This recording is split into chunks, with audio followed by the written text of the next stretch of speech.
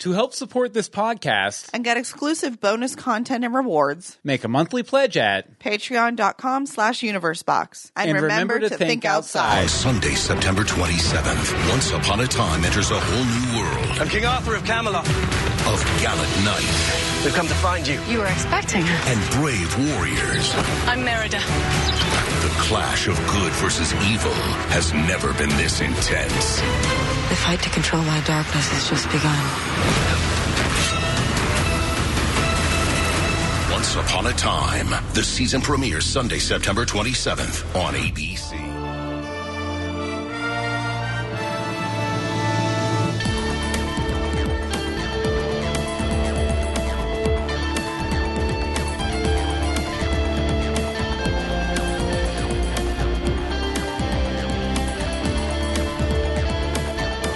Greetings from Storybrooke. I'm Bill Meeks. And I'm Anne-Marie DeSimone. And this is a group of podcasters who know what a bike is.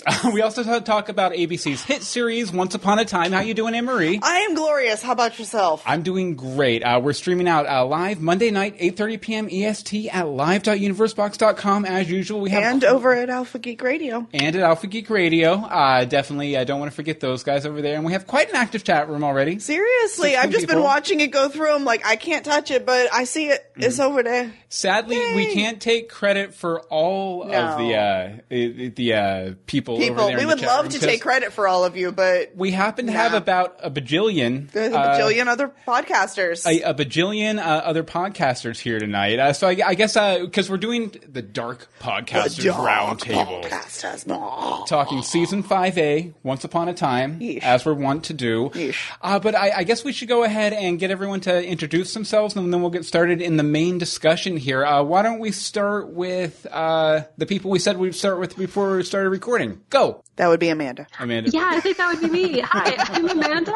I'm from Once Upon a Podcast, and it's so great to be here with you tonight. It's great to have you. We end up tweeting back and forth with you guys a lot because you for the live tweeting. The live tweeting. We love Twitter, yes, and I love the live tweeting. I felt sad last Sunday when there was none. There was nothing to tweet. I was like, what? Okay. I didn't know what to do with my life. I created another Twitter account and just tweeted out random Once Upon a Time opinions. You've done that before, though. Maybe. You've done fake spoilers before. I have done fake spoilers before. Okay, Brittany, why don't you go ahead and go next? I am Brittany, the other half of Once Upon a Podcast. Mm-hmm. And I also live tweet, but on a separate account because I am the caps lock cusser of the two of us. So I keep mine. Mine is on a different side. Yeah. Yes. That's fair. That's a good time to remind our panelists that we are going to try and keep it fairly PG-ish chat room as well. Let us know if somebody's acting up. Don't go past darn, is what we're saying. Don't darn your socks either, because this is not the time or the place for it. Well, isn't it? I mean, if they're just sitting there watching. No. No? Okay. No darning of socks. No darning of socks. Okay, why don't we go ahead and move over to Daniel. How you doing, Daniel? Very well. I'm Daniel J. Lewis, host of Once, the unofficial podcast for... I'm doing my intro just like I do. It's like so much of a habit, as soon as I say once, it's just robot mode and I start introducing my own podcast. Oncepodcast.com and Once Podcast on Twitter. Yay. Oh, that's fine. That's fine. Yeah, you can introduce your, because this is every Once podcast all put together. Except I think we're the only podcast represented who doesn't have once in the name. Yes. Okay, next up, actually, I guess technically Jeff doesn't either. Jeff, why don't you go ahead and go next? All right. My name is Jeff Roney, and I'm the host of the Once Upon a Time fan podcast. And I'm glad to be here, and I'm glad I wasn't chosen to be a dark one. Yeah. There's still time. There's still time. Everybody will get a chance to be the dark one. Oh, and then it's going to be Reese's Pieces for everybody, because I love those. Anyway. Definitely. Okay, and last but not least, why don't you go ahead, Lisa? Okay, I am Lisa Curry, and I am one of the hosts of the Once Upon a Time podcast with the DVM podcast empire on dvmpe.com. Empire is the right word. You guys have a podcast for you guys have two podcasts for every show out there. Yeah, pretty much. Yeah. If you think there might be a podcast about a show, we probably have it. That's kind of how I got involved. I was looking for a podcast about shows, and there it was. Excellent. Nice, Okay. nice. Well, welcome everyone. Yes, welcome. Welcome to the party. Welcome. Yay. We won't betray you, like Arthur did to Like Prince everyone Charming. did Yeah. at some point or another. I guess that's true. There's a lot of betrayal. But, you know what? I think we are going to compete with you, or at least I will, because we're going to be doing a little once season 5 trivia before we get started in the main discussion. You guys ready? No. Yes. Yes. Okay. Okay. The way we do this is you buzz in by saying your name, and so that I know who to call on. Yeah, Anne-Marie won't be playing because she came up with all of the questions, but I will be playing, and I'm going to try and get all of the questions I answer wrong. So, so buzz in using your name. Winner wins nothing. Okay, Anne-Marie. Okay, number 1. What do dark ones not need? A, money. Brittany.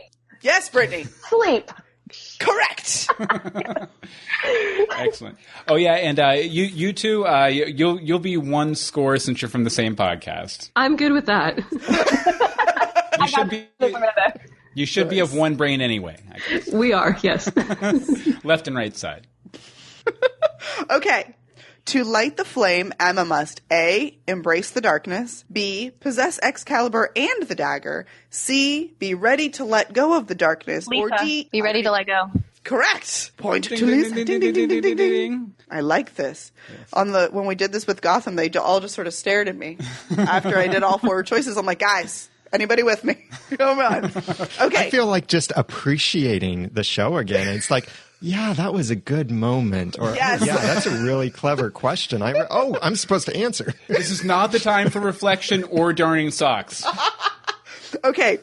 Which dwarf is currently a tree? Daniel. Oh, that was tough. I'm going to let Daniel answer because Brittany already answered it. I think that's fair. Okay. Dopey. Correct. Ding, ding, ding, ding, ding, ding, ding, ding, ding. Okay, the only podcast not on the board right now are us and Once Upon a Time fan podcast, I think. Yes. Yes. And you're keeping score? I am. Hi. Okay. Okay, wait a second. We have 3 points. No, I'm kidding. Okay. Who tethers Merlin to Excalibur? Yes, Daniel. Arthur. Wrong. Oh. Jeff. Yes, Jeff. That's right. Lena? Yes. Ding, ding, ding, Ding, ding, ding, ding, ding. Okay. Arthur's got no magic. He can't do nothing without a magical item. Everyone's on the board except us, which means I need to pay attention now. Okay, this one's fun. What enchanted item did Regina get from Percival? D, shoes. C, Brittany. Yes. A necklace. Yes. Ding, ding, ding, ding, ding, ding. And yes, I'm going randomly backwards through my own points. Okay. Okay, just to be clear, score right now, Once Upon a Podcast 2, Once Podcast 1, Once Upon a Time Fan Podcast 1, and Once Upon a Time Podcast 1. And greetings from Storybrooke, a big goose egg. Big goose egg. Focus on answering the questions instead of updating the score every minute. What? If I don't do it, who will? We'll get there. Okay. How does Merlin receive his magic? A. Brittany. Yes, Brittany. He drinks from the Ark of the Covenant thing. Oh, no. Can I steal? Yes. It's the Holy Grail. Yes, it's the Holy Grail. Ding, ding, ding, ding. Ark of the Covenant is a completely different movie. Not the right thing. Wrong, Indiana Jones. It will melt your face. Okay. Ooh, okay. Before going full on Dark One, Emma's hand starts to turn gold. What does she do to make this happen? A. Makes dream catchers. Daniel. Yes, Daniel. She saves Robin. Yes. Ding, ding, Yes. ding, ding, ding, ding, ding, ding, ding, ding, ding, ding. Oh, see, here's an easy one. This is an easy one. Okay. I'm locked in. Okay. You better answer quick because they're all going to get it. Hold on, wait a second. Okay, my name's Bill. Okay, I know it now. Okay, go. What is Zelena's pregnancy craving? Brittany. See, I even helped you. Yes, Brittany. Onion rings. Yes, onion rings. But where from? It didn't matter at that point. The only restaurant in Storybrooke since season 1.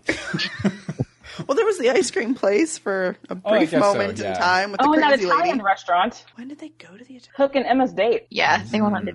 I blocked that out. Okay. Who is locked in Arthur's dungeon?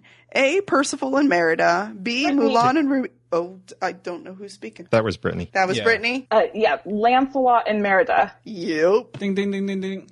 Okay, just to keep track of score. Okay, well, we're going under the last one, just so you know. Once Upon a Podcast 4, Once Podcast 2, Once Upon a Time Fan Podcast 1, Once Upon a Time Podcast 2, and Greetings from Storybrooke 7. Okay, let's go. All right, last one. How does Rumple escape from Merida's ropes? A, rips them out of the... Yes, Brittany? He uses the cup he breaks the cup, uses the cup to saw his way free. We have a winner. I wish I had a prize for her. Yeah, I think a pretty clear winner with 5 points. Even though we got 7, but they were all fake points, They were all so fake they don't points. Hold on, let me use a dream catcher and take them out of your head. count. No, but congratulations. Yay! As I said, you win nothing. You win nothing but our applause. Totally accept. Excellent. Nice. Okay. Good way to get loosened up. Get us all warmed up a little. Oh, yeah. All that kind of stuff. Okay, so I guess we should get started into the main discussion here. Okay, first up, we're going to talk characters. I figure characters is a really good way to get started, kind of get into the flow. They're kind of important. Before we ask the big questions. Okay, so let's go ahead and start with Emma. Once Upon a Podcast. Why don't you tell us your thoughts about the Dark Swan this season? The Swan Sweezen. Well, it started off super, super intriguing. I think we were both so excited at the end of last season when she became the Dark One, because who saw that coming? That was great. Right. But so it started off really strong and mysterious, and I love that so much. But honestly, by the end of the season, I think things turned a lot, and maybe we almost didn't get as much of Dark Emma as we wanted to see, if that makes any sense. Oh, totally. Oh, yeah. She's right. That's everything. We talked about this a lot in our last podcast because I was so excited when they released the Comic-Con trailer, and it was Emma crushing some guy's heart. It was so cool, and I really wanted to see Emma. I really wanted to see the script flip and see something we hadn't seen before on the show. And so I feel like they missed the mark with Emma a little bit because it came less about Emma as the story went on. Yeah, because she never really did anything that dark, really. No. Like, I guess taking that little girl's heart for a couple hours was probably the worst thing she did. But, I mean, that was all she was a teenager. It wasn't really the Dark Swan. It was more just like the slightly morally gray swan, I guess. But that doesn't work as well in marketing. It really doesn't, no. Daniel, what did you think about Emma's portrayal this season? We had been predicting that Emma might be the Dark One someday since season 1. Like, even when Rumple said, "You'll owe me a favor," back when she helped bring back Ashley to Storybrooke, we thought, oh, that favor is going to be take the Dark One power away from me and you become the Dark One. So way back from episode 8, I think that was, or so. That's when we were hoping for it and predicting that it might happen someday. So I was really eager to get to see it. I was a little bit let down in it. Like, I was hoping to see Emma look a little bit more reptilian, or something in some way. The way they did it, I think, was really fitting for the way that the story turned out. But it was still cool to see, and I'm not so sure we're finished seeing her struggle with Dark One powers. Just because she could still hear the dagger whispering a little bit. Yeah, and the hint that was it Arthur? No, it was, Merlin, who said something about only a particular person can wield all of that power. And I'm thinking that's either Emma or someone else. So I don't think Emma's done with dark power. I can see that. Yeah, I was definitely very disappointed she didn't get the glittery makeup like Gold has too. Her hand did for a brief moment in time. I think every character could be improved with just like a base coat of glitter. You know? I fully support glitter at all times. So yes, that would be great. Okay, Jeff, how did you feel about Emma this season? Emma, she's good at repelling the darkness, and she's bad at helping Henry's love life. So that's really kind of what she is the good Dark One, and that really was the bad part of it. Is she was tempted into doing dark things, but she never really fell into it. So I don't know. I wish for a little dark one with Emma. and I don't know. I thought we were going to have Henry become the author again. I don't know. I just... Yeah, you'd think they'd bring that up at some time. They did mention it for a brief, when he was trying to hit on Violet. And that's also why he was able to use the toadstool thing. Yeah, because he was the author, but that's it. Yeah, you'd think he'd get a new pen or something. That'd be nice. And I thought that would have been the thing where she would have gone really dark, and the only way to get her out would have been Henry becoming the author again and writing her out of that somehow. So anyway, that ties the two together. So I would have really liked to have seen how Merlin came up with the whole author concept too. Right. You know the job, the position, and really why almost. Yeah. It's more like a giant loophole is all the author really was. Well, it did make for a very good season finale last year. Well, yeah, it was a good season finale. Sure. Good alternate timeline kind of thing. Because we need another alternate timeline. Lisa, what did you think about Emma overall? Yeah, well, sometimes I'm really good at making predictions, and sometimes I'm completely terrible at them. And for probably a good part of this season, I really did think that, Emma had gone dark and something terrible had gone on in Camelot. Because, Snow had even said at one point, what has gone so wrong to turn Emma so dark? Mm-hmm. Because we didn't really know what her end game was. But then we kind of figure out, she actually really hasn't done anything dark.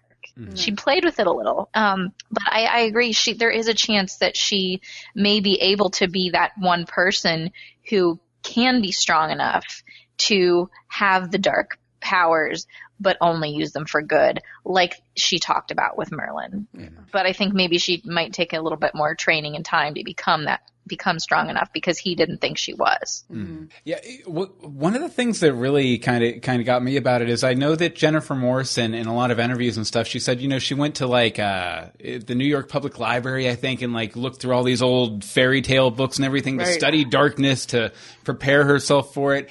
And she never went that dark, and two, I don't know, it just felt like she was preparing for a completely new take on the character that would last the rest of the series or something. Right. And it just never really delivered. It was she was a fakey dark one for she really was. She really and she was trying to convey that to everybody, that she wanted them to think she was dark so she could sneak around and get her stuff done. Yeah, definitely. I don't know, the darkness that. Go ahead. Sorry, Colleen, I didn't mean to. Or I'm sorry, your name is not Colleen. But why would she say the exact things to make everybody want to see what she's up to? Because she was so mad in the second episode. You did this to me. You guys made me this way. You failed me in Camelot. When actually, Emma, you did that to yourself by saving Hook. But she said exactly the things that you would say to somebody when they're going to want to figure out what's going on. They're going to dig a little bit deeper. It really spurred Regina on. Mm-hmm. So maybe the dark one, she was maybe the worst dark one in the literal sense. She really was a terrible dark one. Maybe that's what it ended up being. Well, I know it definitely felt to me anyway that the scene from the finale where I think it was the finale where or maybe the episode right before where the curse happens and we see what happens right before they get transported back to Storybrooke. A lot of it felt like really quickly patched together to get us to what we saw in episode 2, I think you were talking, or episode 1 or 2, whenever they get transported back to Storybrooke, Hook's oh, wait a second, the Excalibur was in the stone. Let me whoosh it back there real quick. So it's all in place and everything. It felt weird. A little patched together. A lot of this season did seem like they suddenly had to go into hyperspeed mode to wrap things up quickly, very similar to what they did in season 2. Yeah, it almost felt like they inserted an entire other episode that had nothing to do with the rest of the plot of the season. I don't know. Don't talk about the Canadian bootleg. Talk about the bootleg. All right, well, I guess we should move on to the next dark one then. Hook. Captain Hook, Killian Jones. What did you guys think about Hook's dark turn this season, starting with Once Upon a Podcast? Well, wow. Yeah, where do I begin? So many mixed emotions about this. Personally, we've been talking on our podcast for a long time that Hook hasn't had a lot to do. He hasn't had a really substantial storyline in several seasons. And so we were wishing for a little bit more for him to do and to just kind of dig into a really good story about Hook. And I guess be careful what you wish for, because we definitely got that. For better or for worse, I'm glad that Hook really had something to do and something to explore this season. But yeah, it was, to kind of go back to the whole Emma thing. On the other hand, it did take away a little bit from Emma being the Dark One, because suddenly we were pushed into, I guess Hook's the Dark One. And then he really was a good Dark One. Right. Mm-hmm. Yeah. So yeah, he was actually dark. It was more entertaining than her as the Dark One to me. Yeah, well, he had that propensity within himself more so than Emma, I think. Yeah. So it was very easy for him to fall back into old ways. Well, for sure. I mean, he begged for death, and she's like, "Nope, you shall live. I will attach you to this metal thing." What about you, Brittany? Are you hooked on Hook? Well, this is, I think, the first season I really liked Hook as a character. Like, this is the most I've liked him ever. And I've said for a really long time that his development and his redemption has always seemed a little bit quick to me, because he went from Storybrooke going to kill you all with Greg and Tamara to 5 days later in Neverland kissing Emma. And that always seems super fast to me. So I am really glad that now we have this random thrown in backstory that he murdered his father. Just, hey guys, here's a backstory for you. This is why he's so angry. So I am glad that we got that, but I don't think it really filled that I need to know more about Hook to really, really dig into him as a character. Right. Mm-hmm. Yeah, I kind of felt that the whole inserted backstory was kind of set up for something they might pay off next half season. Maybe, or they might forget to maybe he'll run into his daddy in the underworld or something like that. Yeah, that would be awkward. Maybe. Yeah. That would be a little awkward. Hey, Dad. Hi! Sorry I killed you. How's that? Sorry about that time I shanked you. Okay, Daniel, what did you think about Hook overall this season? There's a lot in that side. Yeah. I thought at first, cool that he became the Dark One, and I can kind of go along with the mechanics of it. And I'm not sure if you heard, but in our discussion of the episode Broken Heart, I went back to the episode The Bear and the Bow, where we first saw Merlin's voicemail. And we'd never noticed this before, but if you look very carefully in the corner, when Merlin looks over and says, the Dark One is here. Now, one of my co-hosts, or a couple of my co-hosts, said, I don't think he's talking about Emma. It must be someone else. But if you look very carefully, and we have a screenshot, enhanced screenshot of this in our notes, oncepodcast.com/223 if you want to see it.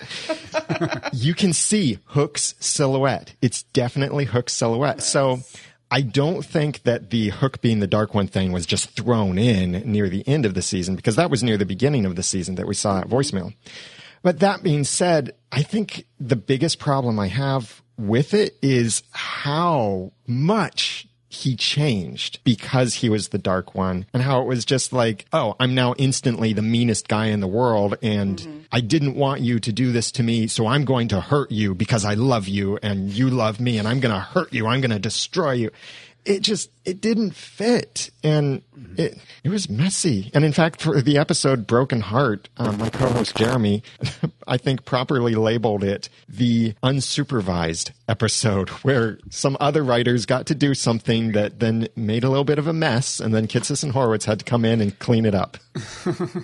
That's fair. Like, for one, I definitely agree that Hook's turn towards, going after Emma and everything seemed a little off as the character. Hook Killian that we've known for a few seasons now. At the same time, I always think of him, or think of, the Dark One power as almost like a drug, and Hook is a reformed addict, so I mean. Barely even. I mean, it's really only been like 2 seasons. Yeah, but if you give a ex-junkie or a reformed alcoholic or something booze for a couple days, boom, they're right back to being the bad person they were before they got cleaned up and everything. So on one hand, I can kind of see how the buildup of Hook over the past couple seasons feels like it was wasted when he became the Dark One. On the other hand, I know ex-addicts, ex-alcoholics, will hurt the ones they love almost immediately once they get back on the juice, so. Jeff, what do you think about Hook? Before we turn into Hook, good at helping Emma forget about Bad Rumpel, and he is bad at not removing his hook when he's the Dark One. What the heck? kept the hook. You'd think that'd be the first thing you'd fix. Because Rumple didn't limp when he became the Dark One, threw away the cane, did a little dance. I mean, he was ready to go. Hook, on the other hand, and it was just all his dark look was a messed up hair. That's it. That's all he got. I don't know. I just think it was rushed. I would have liked to have seen Dark Emma for a while wrestle more. I don't know, but in the end, it was gold the whole time and Rumple, and so there you go. I lots of missed opportunities. I won't go into it now, so we'll just leave it right there. Put a pin in it. Put a hook in it. There you go. Put a hook in it. Yep. Okay, Lisa, what did you think about Hook's journey this season? Yeah, I definitely think it was rushed as well. I mean, they were giving him, we joked around on our podcast that he was earning so many good boyfriend points the whole season that he was like the best boyfriend ever. And then all of a sudden, oh yeah, I'm the Dark One? Okay, I hate everyone. Yeah. It happened too quickly when Zelena reminded him or told him that he was the Dark One. But I definitely could understand the transition when they did the flashback to Camelot of when it actually happens, that you see all the darkness swirl around him and all these terrible, terrible memories come back and flood him and build that anger up. And so he's ready to act on that anger. So I could see why it would be that way in Camelot, but I don't understand why it came back so quickly after everything that had happened in Storybrooke and how he was behaving with Emma. Oh, but yeah, he was a fun bad boy. Well, but then he did get a second attack of all those memories again, really, because when he got his memories back, which weird that you can control the Dark One just by taking their memory.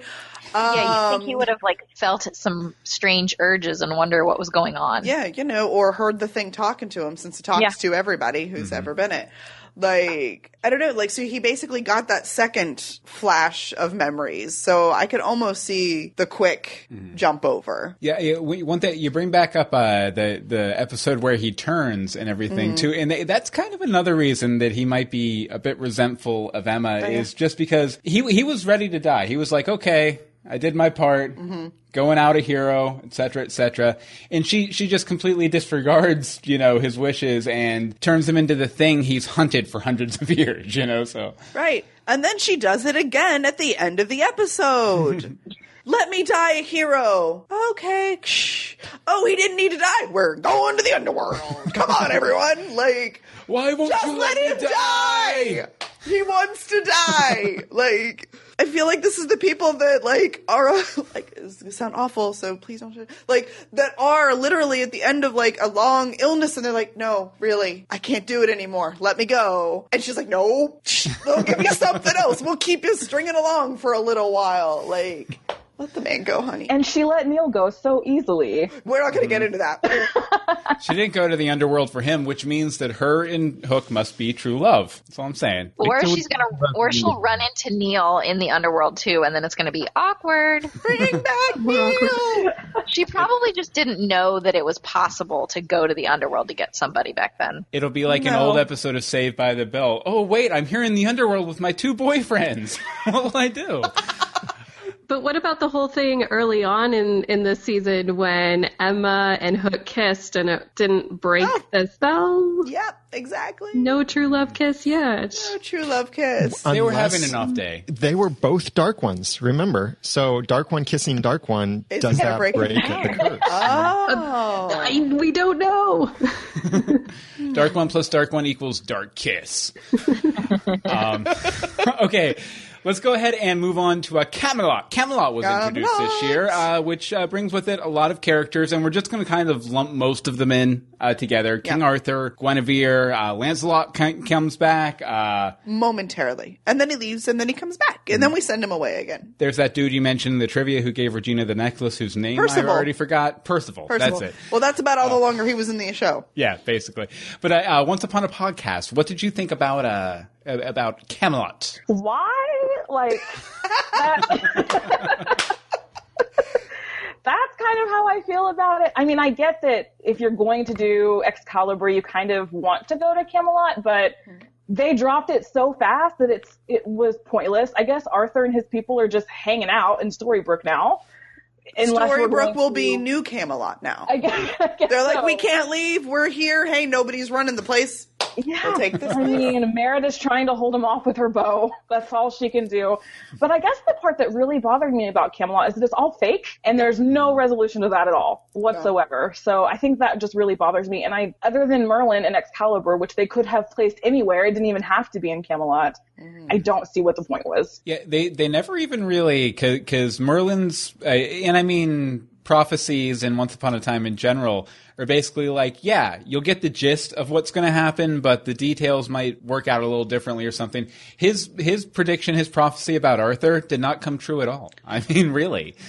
Like it just kind of floundered, but yeah, it was weird. It was weird. Amanda, what did you think of Camelot? I like what little we saw of it because I am a sucker for a romantic ball and dancing, and I love the costumes. And I just think, especially the second episode of the season, The Price, I thought that was such a romantic episode, basically. And I enjoy it when Once Upon a Time kind of indulges in its fairy tale roots, and obviously we see a lot of darkness, and we saw a lot of darkness this season, so it was really fun to just have a little bit of light, airy fluff in Camelot while it lasted. Right. Definitely. I really enjoyed getting like the really deep backstory to magic within the world too. Like that was probably my favorite part of the entire season, was that we got 1,000 years back, first magic user in Misthaven / Fairy Tale Land / whatever you want to call it. Arendelle. Yeah. Just around the river bend. But kind of getting that origin story and stuff. But Daniel, what did you think about Camelot? Yeah, I liked the origin of stuff. I loved seeing that the dagger was part of Excalibur, the iconic sword, and even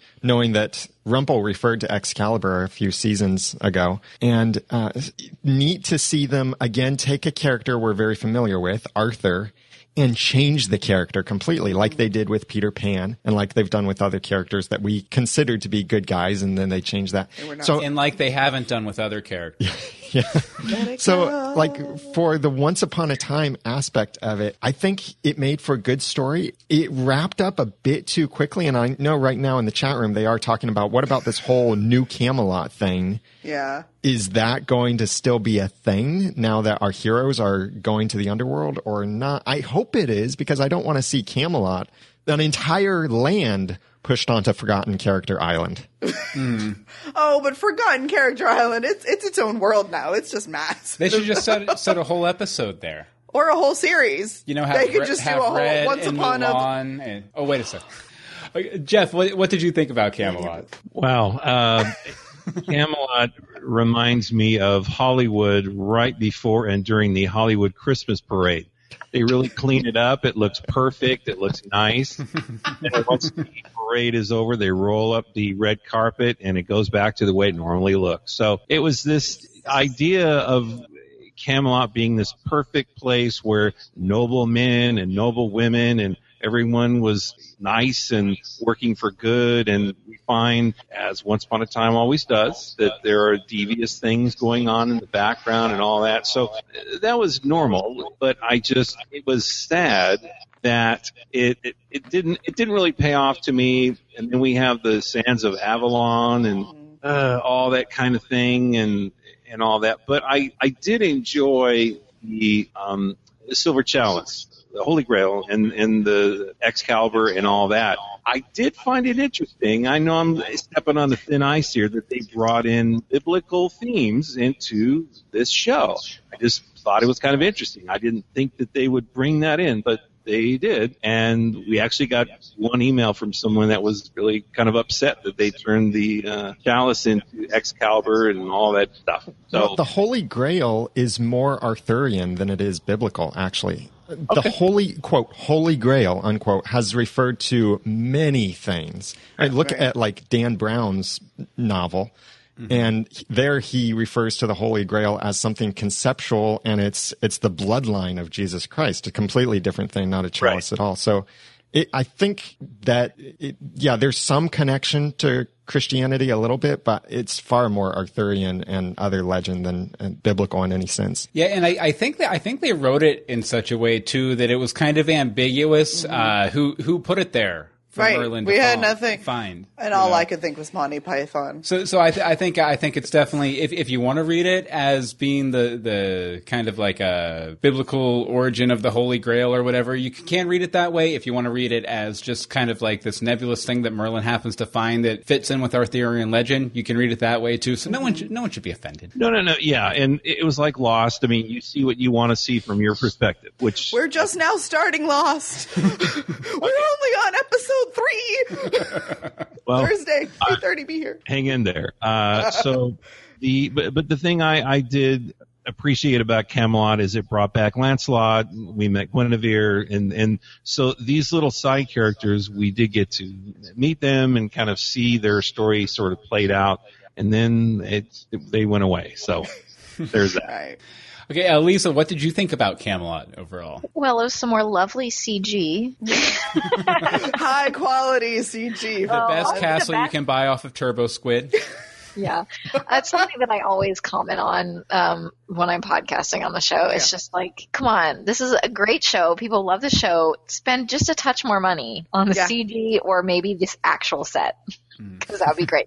Because like the costumes are beautiful, the actors do a great job, but the CG is always so bad. I think they blow all of their budget on the costumes because if you look up, I mean, there's that one especially when they're in Camelot. Yes, because all those had to be made. It's not like you can just go buy them off the rack like you can the $2,000 outfits that every actress wears in Storybrooke. Like, just put the money somewhere else. Give us a pretty castle. Yeah, so CG aside, it was fun. It's always fun to explore a new location that we've had reference to in past episodes but haven't been to yet.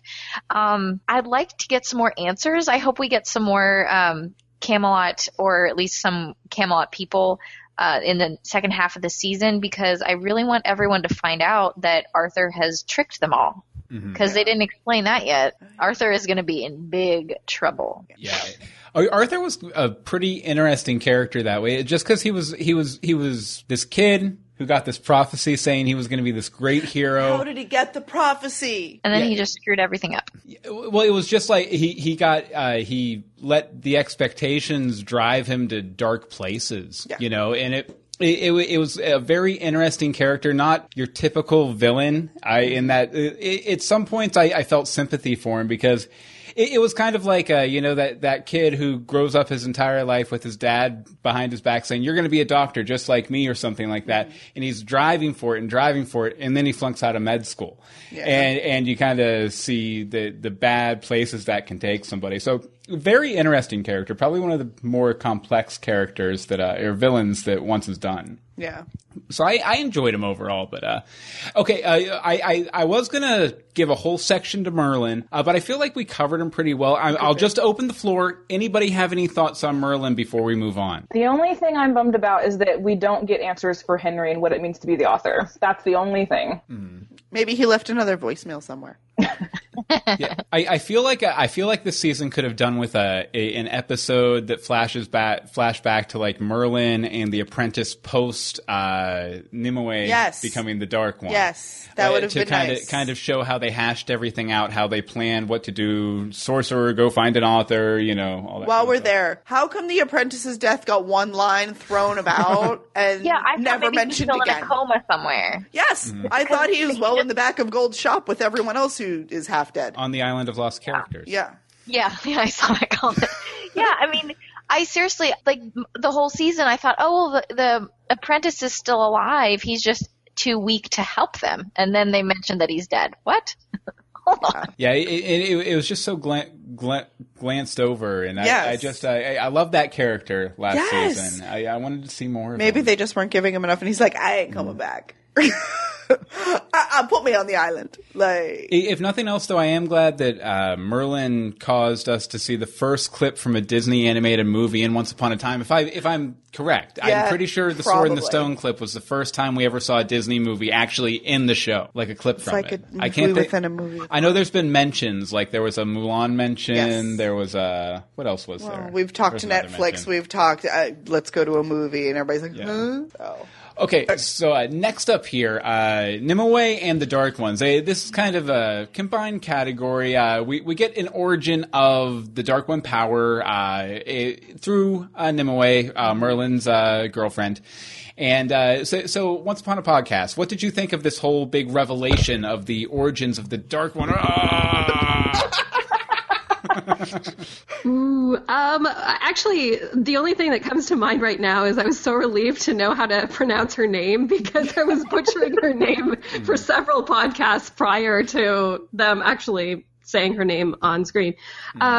It was interesting. It felt possibly a little rushed because but it felt like it fit with the Once Upon a Time universe too. You have the sort of love, and then Nimue chose power over love, and it felt like it flowed within the Once Upon a Time universe, which was nice. Yeah, I could have done for a couple more episodes or another half season or something where she was in Storybrooke causing havoc. And that would have been nice, yes. That would have been good. Yeah, definitely. We always remembered how to pronounce it by going Seminaway, like the Rusted Roots song.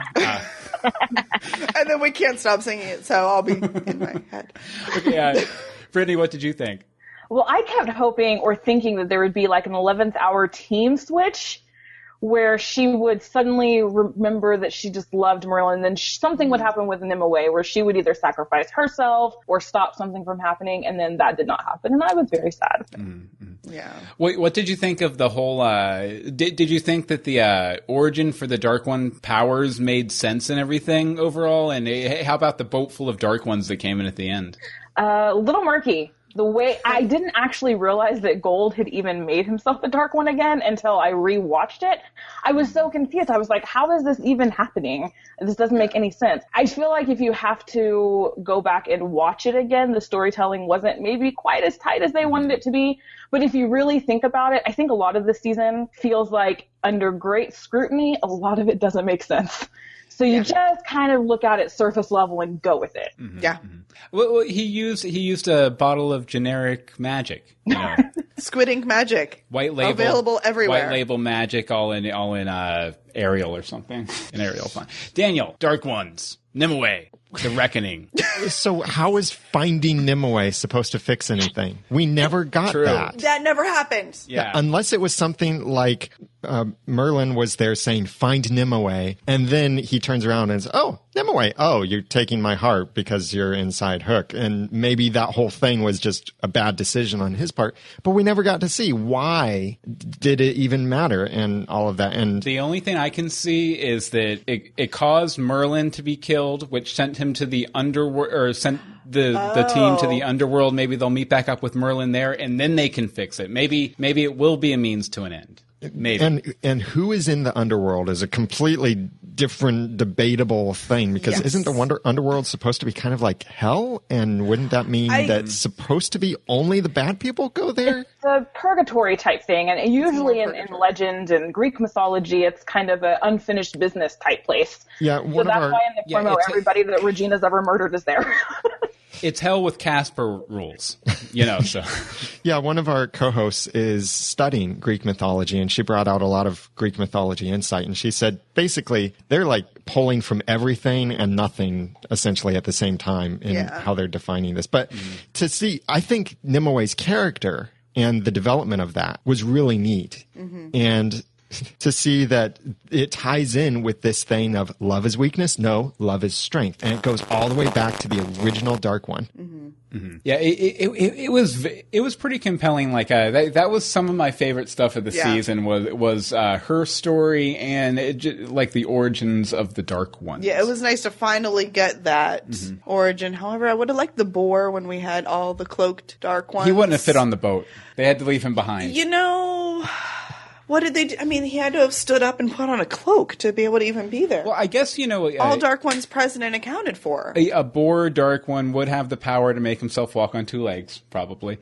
Jeff, Dark Ones, Nimue, thoughts? I really did enjoy the love story between Nimue and Merlin. I thought that was a wonderful thing. I thought we saw a little glimpse of Merlin as E.T. healing people and growing flowers and making magical things happen. I thought that maybe, like Britt said, the love story would have come into play later on, and that he would have pleaded with her, and maybe she would have struggled to let go of her darkness. We didn't see that, obviously, but that would have been something I was interested in seeing.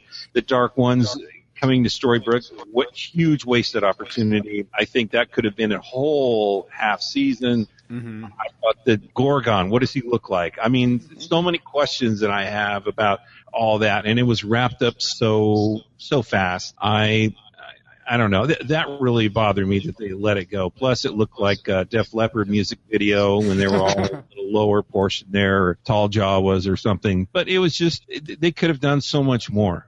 I'm glad we did see the origin of it, but anyway, so that's. Yeah, it definitely, it felt like they could have done more than just walk through all of the main characters and then never show up again until the end, and then they're all just dead. Gone. Like, yeah. I would have liked to see them, ransacking Storybrooke or something like that. Do something. Definitely. Yes, it really was a letdown. The whole Dark One.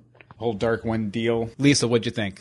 I really kind of wish, thinking back on the season and then back on what everybody's saying just now, I think that they really should have done maybe the second half of the season as the Dark Ones in Storybrooke. Mm-hmm. I think that would be really cool to see more of them and get to know more of them, because we had so much potential, and it would have been cool to see more Nimue and maybe some kind of redemption for her. Maybe that's still possible down in the underworld, because once again, it's unanswered questions, and I did something weird on my computer. The unanswered questions really bother me, of all this buildup of Merlin's voicemail saying, hey, you guys need to find Nimue and she can help you, and then all we see is Dark Nimue. Mm-hmm. It's like, well, how is she supposed to help? Plus, she's trapped inside the head of the Dark One. So how is she really supposed to help you defeat the Dark One, because she's in their head? So there's a lot missing, and I'd really like to know more about that. So I'm hoping we get a little bit more. Oh, yeah, definitely. One thing that kind of confused me, too, is I didn't understand how all of the Dark Ones kept their Dark One powers when going to the underworld. Wouldn't that deplete the Dark One, reserves? That are available for the next Dark One? Yeah, especially because they seem to multiply. It's like, nope, I have all of your powers. I have even your powers and your powers and those powers. And now I'm 28 Dark Ones. I am all of the Dark Ones. I am me again. It was weird. It was weird. It was It was all weird. Okay, speaking of weird, actually she wasn't so weird this season. Regina. What did you guys think about Regina's storyline this season? And we'll start again with Once Upon a Podcast. Regina's storyline, the redemption that keeps happening with her, I am kind of fascinated by it, because she's worked really hard to get to where she is. And yet you still get those glimpses of, I'm going to slap you in the face, or, I really want to use my magic to hurt you, but she stops herself and she doesn't.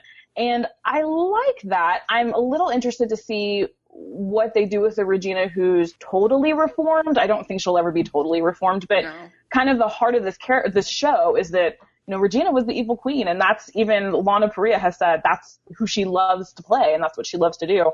So when you fully redeem this evil queen character, then where do you go with her story? Because it's kind of the same conundrum they had with Emma and Hook. Well, you can't just show them watching Netflix, chilling on a couch. Mm-hmm. Right. So I think that's why they introduced this baby storyline, to give them some kind of drama. But, I mean, I don't know. I like Regina's story independent of anything else that has happened kind of in the background to her. And I'm interested to see where it goes now, especially with all this stuff in the underworld coming and knowing who's there. Yeah, I'm really excited about Regina facing everyone in the underworld. They already dropped so many hints about how she's going to have to face a lot of people who aren't so happy with her. Right. I actually thought Regina was remarkably calm and restrained this season, which is why I thought it was so cathartic when she had the fight with Zelena in the season finale and she booted her off to Oz, because I felt like that was a long time coming, and it felt in character for Regina to do. Whereas, how did you feel about her being able to use the wand? Because that kind of seemed like it was something they should have built up a little bit stronger instead of mentioning it in an early episode and then just bringing it back just for the finale. Because they could. Felt like it came out of nowhere. Yeah. It was, she had said if memory serves, I didn't believe in myself enough. Well, actually, it was she wasn't evil enough because she and Hook argued about it. Right. So I don't know. That made no sense. We'll just do this so we can get rid of Zelena somehow in some fun way.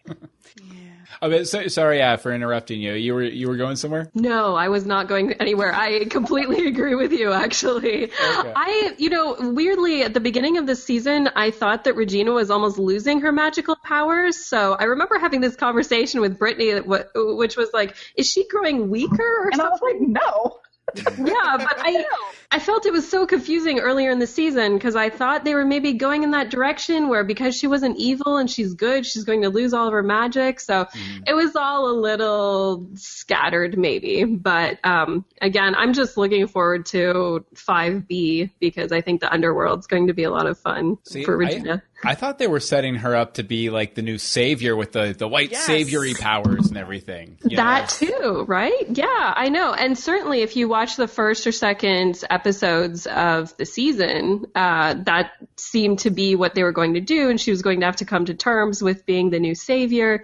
Especially, the Price dealt with that a lot. And then didn't really go anywhere. And then everything changed directions. Daniel, what did you think about Regina this season? Definitely a secondary character for most of the season, I think. But what we did get to see is more of her love develop with Robin, and that's nice, especially knowing, because yes, I am a traditional kind of person, but especially knowing that Zelena was Zelena the whole time, not actually Marion, and so that frees up Robin, that his wife is dead, unfortunately. But so to see Regina develop more of a partnership with Emma and working together, and even like that moment where, as kind of weird as it was with Regina forcing Emma to confront her walls, that's a powerful moment, and a moment that can really only be shared between close friends. So it's great to see that development of her character and friendship. I loved that scene. Yeah, most people seem to hate it, but I loved it. I thought it showed a lot of maturity from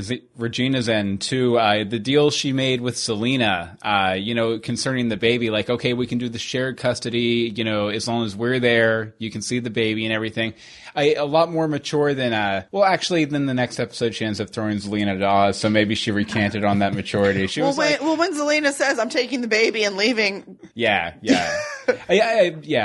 Equal responses and all that. Because I was saying, in the first episode when Zelena was like, I'm just going to go back to Oz with my baby in my belly. And bye. You guys have seen the last of me. See ya, guys. And I was like, do it. Just let her go. Because she's evil, and she's just going to cause you no ending of pain and suffering. But then it wouldn't be once. Very true. Very true. Okay, Jeff, what did you think overall? Sorry about the echo. I think I have it all set up right, but anyway, I guess you'll hear two of me.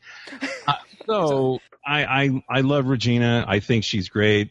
We talked about her on the podcast like she's an old gunfighter helping out somebody who needs help. She's been through everything, and spending time helping Emma kind of walk through this whole dark path, I think was fantastic. And there were so many moments where I said, I'd love to get people in a room that really hated Regina in season 1 and 2 and put them in a room now and say, what do you think now? So I think she was great. That would be interesting to see if someone watched the show the first season and they came back to it now, how they would react to Regina. I can tell you some things that I've heard that people have said about Regina, and I think one thing that people don't really grasp onto is that the whole thing that she had with Emma, first of all, when she forced her to confront her walls, people were very upset. And this is our experience, we're very Tumblr-oriented with our podcast, so we hear a lot of that. And people were very upset that Emma would do that. And then there was a lot of upset about bringing Henry to the underworld, and why would you bring your child? And just a lot of stuff, a lot of grumbles. There will always be people that grumble about Regina because I think that they can't get past her past. But overall, I completely agree with Jeff. I think she did a great job. And I think the majority of the general audience feels like she's redeeming herself pretty well. Yeah, and I definitely feel like that moment when she was kind of pushing Emma to take a look inside and everything. I thought that was a really strong moment. That was more showing of friendship than anything, for sure. Well, especially because Emma had told her, you'll do what you need to do when you need to do it. Nobody else will. And then they're all like, no, Regina, stop. That's mean. That's what I'm supposed. That's my job here. That's the bestie job. Yeah, and as far as taking Henry to the underworld, I mean, I think he really proved himself as a hero last season finale. I mean, I would have no qualms with him going if he were my son. He's not 10. Yeah. Like, he's older than Harry Potter was when Harry Potter started doing all this stuff. So there we go. And I mean, they had dark marks this episode. So and in real life, Jared Gilmore is like 27 now. So I mean. Okay, Lisa, what did you think about Regina this season? I mean, I pretty much agree with what everybody's been saying, but the one thing that really struck me about her this season that I just loved was Coach Regina. That she was a big supporter of Emma and the team, but she gave tough love. She didn't just mess around. She says, no, you can do it. I believe in you. No nonsense. Get over it. Buck up. Do it.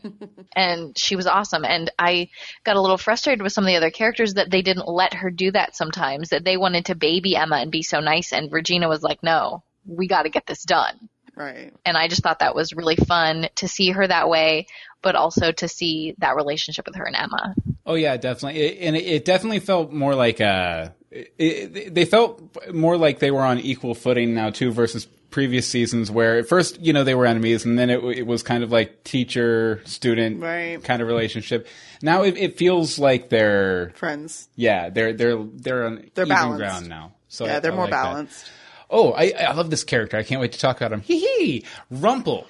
What did you guys think about Rumple's turn and then turn back around and then he turns again? But he doesn't have the limp now, which is nice. Flip-flop. Once Upon a Podcast, what did you guys think about Rumple? Well, Weirdness. It's what he loves. It's what he loves in life, right? And so I'm very supportive of people pursuing their dreams and just owning what they like. And this is what we said in our last episode. I mean, I think they can make it work.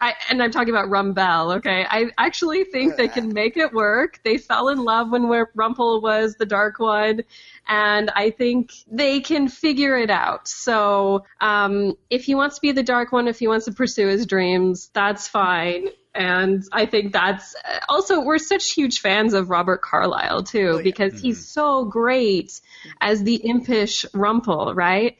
So I am excited to see him back in that role. With that said, it is a little disappointing. We never got to see this whole Rumple trying to be a regular dude in Storybrooke. So, mixed feelings, but I think I'm going to just go with it.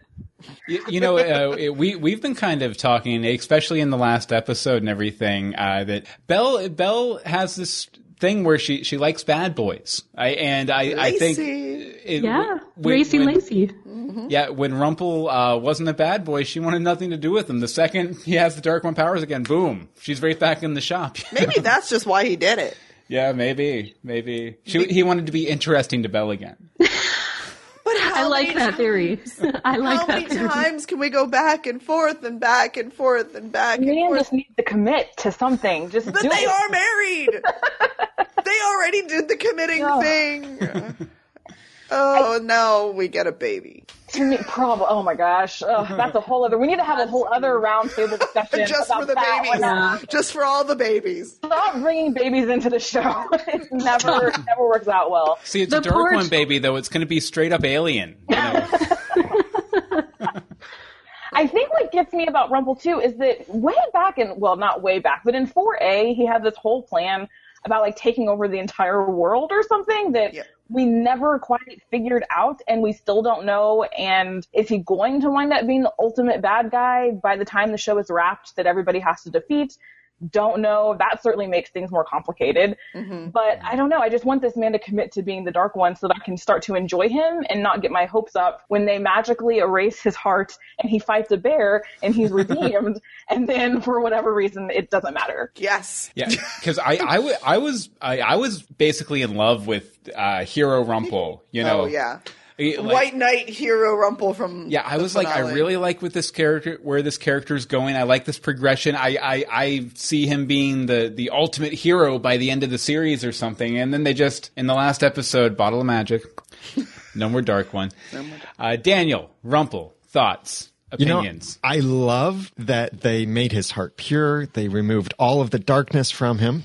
And I also love that he is the Dark One still. I just don't like these two things together in the same series because it seems to cancel out so much of the hope of one thing, that here the bad guy, the villain, the starting villain of the show, can become the hero and start over fresh with Belle and all of that stuff. And so much of the last episode of 5A was beautiful until you discover, oh, he's the Dark One again. And that's where it gets frustrating. But at the same time, I think it gives freedom to, let's be honest, maybe give up hope that he'll be redeemed and just embrace that he is a villain. He's going to stay a villain. And sure, we can hope for love for him and all of that. But I think at this point, I'm giving up hope. I think he's fully villain and he'll stay fully villain until the end of the series. Yeah, I would hope so, because if they go back and forth again, it's going to just feel completely weak to me. Like, if this was them saying, okay, we can give him every shot at redemption, and he's still not going to take it, I can live with that, definitely. But Daniel, what did you think about the whole kind of outright stating that he didn't come back from the Ogre Wars and everything because he wanted to protect his family, but because he was a coward? I kind of thought that struck me as a little bad, because I always thought he was an interesting character, partly because he became such a bad dude from such a good place, that he just didn't want to leave his son fatherless and his wife husbandless and his dog's ownerless or something, I think there is some cowardice in that, because here he was excited to be in the war, and then he started seeing the soldiers coming back wounded and heard this prophecy and started worrying. And I think his fear of being a coward made him a coward. It was like a self-fulfilling prophecy for him, really. I can see that, definitely. Okay, Jeff, what do you think? Rumple, Robert Carlyle, whatever you want to call him, Mr. Gold, Texas T, Jeff. Once a Dark One, always a Dark One. I feel really bad for the Rumbell folk. It's a sad situation. I mean, it goes from bad to worse, and then there's a little glimmer of something, and then it's gone. But would we really like a totally good hero Rumple? I mean, that's really the question. See, I kind of did. I kind of liked him, but then again, I can definitely see he's way more interesting as a bad guy. Yeah, too. But now it's like you just want to know what his end game is. It's like, all right, I got the Dark One powers back. What do I do now? Now what? And there should still be hope for Rumbell, because Belle fell in love with him initially when he was the Dark One, like filleting Robin Hood in his basement. So it can still work out. Yeah. Okay, we'll wrap up the Rumple discussion with Lisa here. Lisa, what did you think about Rumple? Yeah, well, I was glad that he woke up earlier in the season because I missed him. One of the things we talk about on our podcast is just how much we all love Robert Carlyle, that he's our favorite on the whole show, always. I love every episode where he giggles. Because it's amazing.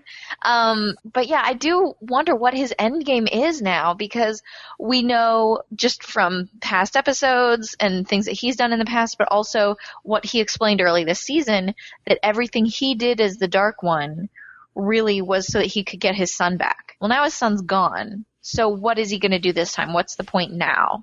Is it all going to be about Belle? Which, I mean, he's got her, so just chill out and be good.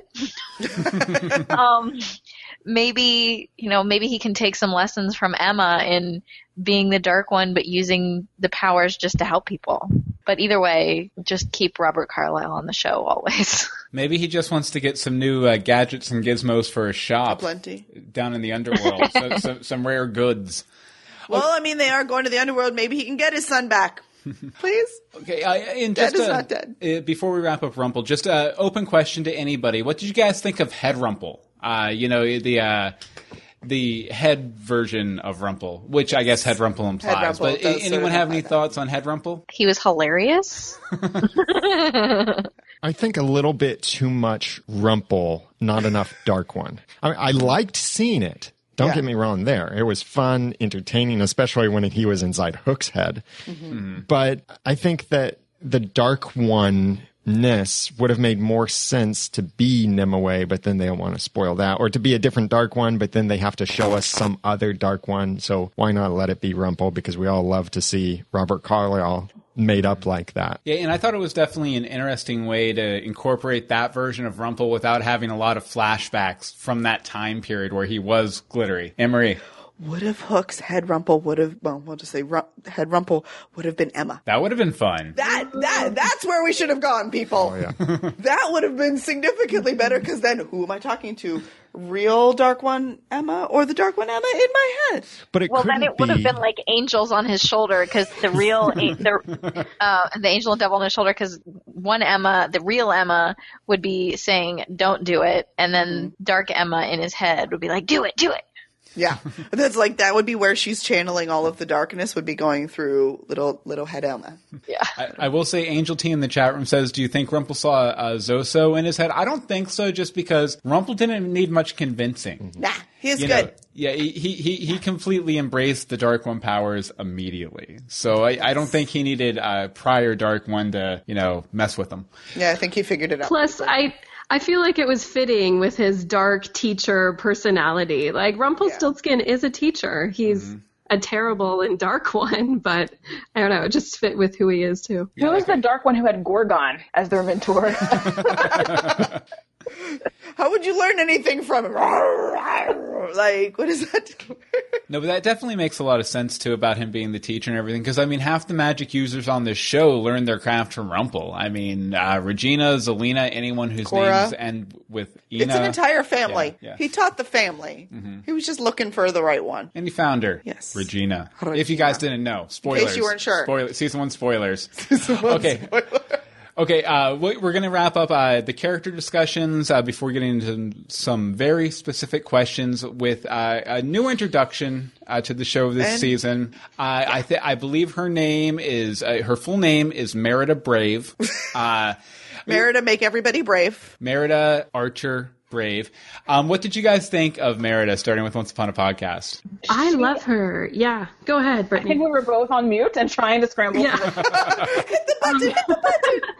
She was Merida. She was Merida. She looked like Merida. She acted like exactly the way I would assume a more grown-up version would be. But again, story falls short, just kind of goes away. Even with that whole random hour of this storyline has nothing to do with anything. The Canadian bootleg. Yeah. It still felt like her story was nowhere near wrapped up. There could have been more. She's still in Storybrooke somewhere, hanging out. So I really wish that they would have wrapped that up, or I hope that they're going to wrap that up and bring her back in some capacity. Okay, what about you, Amanda? I feel like her flashback stories were kind of wrapped up. I was really satisfied with those, and I think those were really nice. One of the episodes that was a flashback to her, though, was a horrible timing, because it was right after Hook became the Dark One, and then we flashed to an hour of Merida. So unfortunately, I think Merida was actually a little shortchanged, because it was a lovely story and it was a lovely backstory for her. And so I really enjoyed her flashbacks, but I had a difficult time enjoying them this season when there were so many other things happening with our core characters, and it was very distracting. But yeah, I loved Merida, and part of me just wants to go back and just watch the little Merida flashbacks and just enjoy them. Just put them together as a sequel to Brave. Exactly. Your own little sequel. No, I definitely liked. I thought Amy Manson did a great job. She did great as the character. It didn't fit. Also, you're completely right. That Canadian bootleg was completely horribly placed. Move. Yeah. If all they had to do really was flip flop them. The only thing that would have been an issue would have been the Zelina and Arthur, but they could have fixed that with changing like one thing. Probably. Yeah, if people don't know, the episode we're referring to is the Canadian bootleg. It's the Bear King, the one with Merida, Mulan, and Red. dead at random. They're gone now. Back to Character Island. We call it the Canadian bootleg because we made a big bit of it in that week's podcast where we didn't talk about it at all, like it never happened, and we kept being like, "What episode are you talking about? What are you talking about? We don't. There was a Merida episode? No. It was it just ended at Hook becoming the Dark One. Yeah, and then a Poke Canada in our chat room was like, "Oh, it was up here. It was on the CBC. They did it special just for Canada or something." But definitely a misstep there. I would almost say that episode could have worked as anywhere post-season finale, like one more episode after the season finale. Surprise! Like you're on this cliffhanger about it. They're going to the underworld. Oh, here's this untold story about what happened to Merida. Yeah, and we already sent Zelena back to Oz. Well, I mean, timelines don't seem to matter in this show. I have given up. Like, for 3 years in my head, I'm sitting here, I'm like, okay, so this was... I was like, I need to just do this. And then I'm like, nope. I quit. I quit with timelines. I'm done. Oncepodcast.com/timeline. We have one person who that's pretty much their only responsibility is to maintain the timeline. I have used that before. Thank you so much for that. And I hope you pay that person well. You've got to give him a raise, Daniel. Okay, how about we go, we type in oncepodcast.com/opinions on Merida. Daniel, what do you think? The Canadian bootleg, as you say, in our podcast, when we saw the 2 episodes back to back, I even said, I'm not sure if we're even going to do a podcast episode about that second episode because there wasn't as much to talk about. But then when we rewatched it separately, we could really appreciate the storyline and, as my co-host put it, think of it really as a sequel to Brave. And then it's enjoyable. And Once Upon a Time is all about the sequels and prequels to the stories we know. So getting to see Merida, and not only in one episode in the beginning of the season, but playing a part throughout the season, was really cool to see that. And they picked a perfect actress for it. They didn't use her in quite the way I expected, but that's fine. The writers had their own story to tell. It was just neat to see a character and also get a nice Scottish accent joke coming from the guy who has a really thick Scottish accent. Right. Oh, definitely. And one of my big complaints about the Frozen arc was that none of the characters had the once twist. I'm not sure how Merida did on that because I actually still haven't seen Brave. So I don't know if they twisted her enough. No, they didn't twist it enough. You don't think so? There was even wisps. She was saving people, she was saving family members and people turned into bears. It was the same thing. Just shifted. It was shifted down the timeline. Shifted over right next to Misthaven. And Arendelle. You know who else is right next to Misthaven? Jeff, what do you think about Merida? I thought it was, look, this series is about girl power, and then we have another girl powery Merida from Scotland. And I thought that was great. But yeah, I don't know. I don't know what she really brought to the series as a whole. The whole Helm story was very much like the fake Excalibur. To help people, they need this placebo thing to make them believe in themselves. And so, I don't know. Yeah, you bring up girl power. Like the one of the things that bugged me about Merida is, very obviously she was supposed to be a very girl powery type character, but they never, in a warrior character too, but they never let her fight anybody. No, it was always just like, okay, I'm about to fight. Everyone lay down their weapons. It would have been nice if she had one fight sequence or something, But yeah. She had to keep proving the same thing over and over again. I'm brave. I'm do this. I can do that. We did that 4 times in half a season. And no. A little repetitive. Lisa, why don't you, are you brave enough to finish up our discussion on Merida? Absolutely. I really liked her character and I thought the actress did a great job. But I kind of agree that they didn't twist it enough. It was just, grown-up Merida facing some of the same problems, just a little bit more extreme because they were actually going to murder her brothers. And I just hope that that's not the last we see of her because I feel like there's so many of these trendy Disney characters from the newer movies that just kind of pop in for a little while and then they're just gone. So I hope we get to see her here and there. And I definitely liked her more than Mulan as a warrior girl. I've talked about it plenty of times on my podcast. I don't like Mulan at all. She's my least favorite character from the entire series. Oh, wow. So you must have loved the Bear King then. I usually watch every episode twice before I podcast on it, and I ran out of time to watch that one again because my daughter was sick and did not take a good nap that day. And so I didn't get to watch it again, and I really didn't care. I think that's the only episode I haven't seen a second time since we were like, nope, didn't happen. I'm not watching it ever again. I have no notes. I have nothing for it. It did not happen. We did technically release an episode on it because one of our listeners, Bobby Hawk, recorded an episode with his daughter, which was kind of fun. We covered it. It was we did a double episode on the double airing, and we probably talked about the first episode for 45 minutes, and then we maybe covered the other one in like 15 to 20, including emails. Nice. Okay, so let's see. Okay, character discussion's done. Throw the characters out of your head. All the head rumples out. We're going to go ahead and wrap up with a few more directed questions. And again, we'll be starting with Once Upon a Podcast because why not? Okay, what was your favorite episode of Season 5A? My favorite one was Club Medieval, also known as The Price, which I think I mentioned several times on this podcast. I sound like a big fangirl for one episode. I liked all of the episodes, but I enjoyed that one because I thought it set the tone beautiful. I said it earlier. I liked the fairy tale tone of that entire episode, and I kind of liked the whole Emma mystery, which didn't end up really going anywhere. If you remember, Emma had that conversation with Henry about how Henry could never fail her, and so that was intriguing at the time. Right. And also, like I said, I just enjoy a good fairy tale ball. What can I say? Okay. Brittany? That one was also my favorite. Few different reasons. I liked the Regina part of that story. Not necessarily about with the Robin part of it, but because the whole family kind of came together to support Regina in a way that I think surprised her a little bit. But also, there aren't a lot of times this season where I felt like the storytelling was that tight. And this episode had a clear beginning, middle, and end. And I really, looking back on the entire season, I appreciate that a lot about this episode. Nice. Okay, Daniel, what was your favorite episode? I think it was either Birth or Nimue.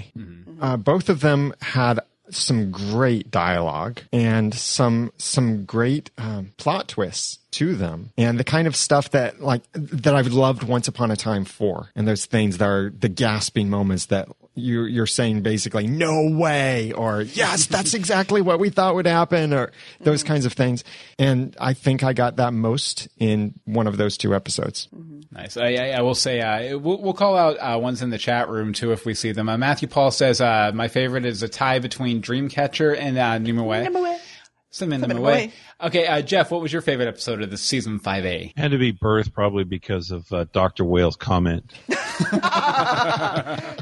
That was fantastic. I thought that was just hilarious, and it didn't have a lot of flashing back and forward, so I like Birth a lot. Nice. Okay, Lisa, what was your favorite episode of season 5B? No, I'm just kidding. Season 5A. Yeah. Thinking back on it, I'm like scrolling through it on IMDb, so I had the names. But I mean, I definitely really like the ones that are more straightforward, that have a lot less flashing back. It's easier to follow. But I do love the ones that have that gasp moment, that make you realize, oh, I should have known that all along. But I think really what stands out in my head right now is actually the first episode of the season, The Dark Swan, because it was one of the first episodes that I can think of in a while where everything is just going well and everybody's happy and they're going to work together and it's all going to be fine.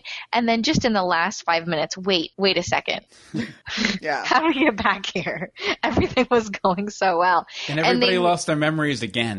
Yeah. Like for a season opener, I thought it was great that everything was just going so well. And it was definitely one of those gasp episodes because you thought you were going to get to the end of the episode where everything was fine. And we were just going to see where it went from there. And then they snuck that flash in just to snag us and get us interested in the season of, okay, what happened in those 6 weeks in Camelot? Nice. JC Pono 14 in the chat room agrees with you about the first episode.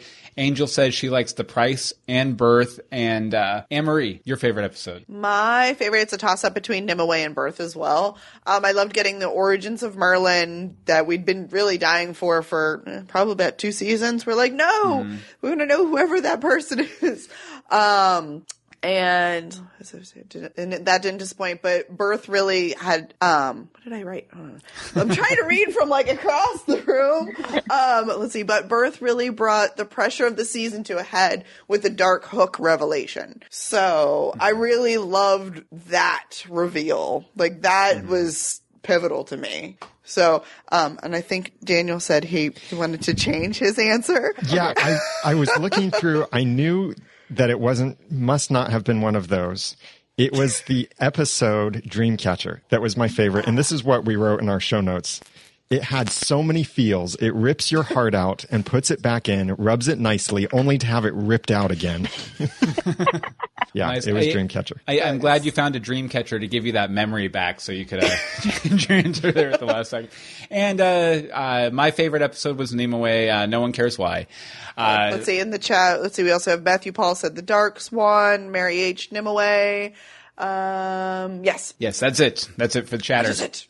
Okay, favorite characters. Once Upon a Podcast. You go first. Favorite character. Sorry. One character. One. Pick it. All of our listeners will be so shocked to hear that Amanda and I agree. I'm going to speak for a minute. I'm going to guess psychically. We've been podcast co-hosts for so long. Regina. We both really love Regina. We love where her character has been, where it's going, where it is now, where she is. That's more polite. I'm really, really excited to see what they do with her in the underworld because, like I said earlier, most everybody there is there because of Regina, or Regina by proxy in Cora's case. So I think it'll be interesting to see what happens with her character. And then, of course, we've got Henry with Regina there, so a lot of Henry and Regina moments. Robin is there too, so I don't know. I'm really excited to see what happens. Amanda, would you like to contradict your co-host? Maybe, because I was answering for season 5A. No, overall in the series, yes, Regina is definitely my favorite character. But this season, I actually really enjoyed Zelena a lot. Oh my gosh, this is so funny because she hated her so much. I carried the weight of those episodes. I hated her back in season 3. This is the hysterical thing about her podcast. I changed my mind so much. It's crazy. But I disliked Zelena in the past. But this season, I actually really enjoyed Zelena. And one of the reasons was we've been talking a lot in this episode about how a lot of the characters were flipping and flopping all over the place. And she was the one constant that I really enjoyed because she offered a bit of comic relief without being too over the top. There's always a little degree of vulnerability with Zelena. And just when you think she's just crazy and wicked and that's all she can do, and she does own it, she's great at it, I love it. At the same time, I still feel like they're just these tiny little glimpses of vulnerability and insecurity, and I'm really excited to see where that goes with this character. I just think she's a refreshing addition to Once Upon a Time. Definitely. Nice. Over in the chat room, JC Pono says that the Dark Swan was their favorite, and then Regina. Yes, I think we have some of your listeners here. And then Mary H says Emma and Rumpelstiltskin, and Angel T. Emma. Angel T agrees with you about Zelena. I hated her in 3B, but liked her this season. And Daniel, what about you? Your favorite character, season 5A? Of season 5A, okay. Yeah, then, you have to narrow one character, 1/2 season. Go. Nimue. Nimue. Yeah. Why? Because it was really neat to see the original Dark One. I really enjoy the going back to the very beginnings of things, the very origin of something, and to see Nimue. It's a toss-up really between Nimue and Merlin, but probably Nimue or Merlin. What if they merge into one creature that's called Nimmerlin? Nimmerlin? Ooh, yes. Merlaway. So are we shipping that? No. Merlaway. That's Merlaway. even better. Done. Hashtag Merlaway. It's official. It's happening. They're going to put out the promo trailer tomorrow. Probably. Guaranteed. Jeff, favorite character of Season 5A? I like all the characters that have been brought up, but I love the witch from that Canadian bootleg episode. I think fantastic. I really did. I really thought she was great. So if only they'd aired it in the United States. You guys must have been apparently, up in Canada. Yeah, they must have been on vacation or something. Weird. We had big binoculars, and we just looked all the way over. Nice. Okay, Lisa, what about you? Who was your favorite character this half season? I'm trying to decide because, I really loved Hook until I realized he was the Dark One. That he was probably my favorite character this season. Like, him and Regina tied until he became the Dark One and just went a little too far for me. So kind of a tie between them. But I have to say, though, favorite actress, favorite actor, is a totally different thing because, I absolutely hate Zelina so much. I want to slap her every time she's on screen. And I'm always like, ugh, out loud when she comes on screen. And so I just have to say, good job, Rebecca Mader. Yes. Because you made us hate you every time. And considering that's what the character's supposed to do, that's a good job success. Then. That is a success. Check in the win column. Okay, as for me, my favorite this half season, I got to go with Hook.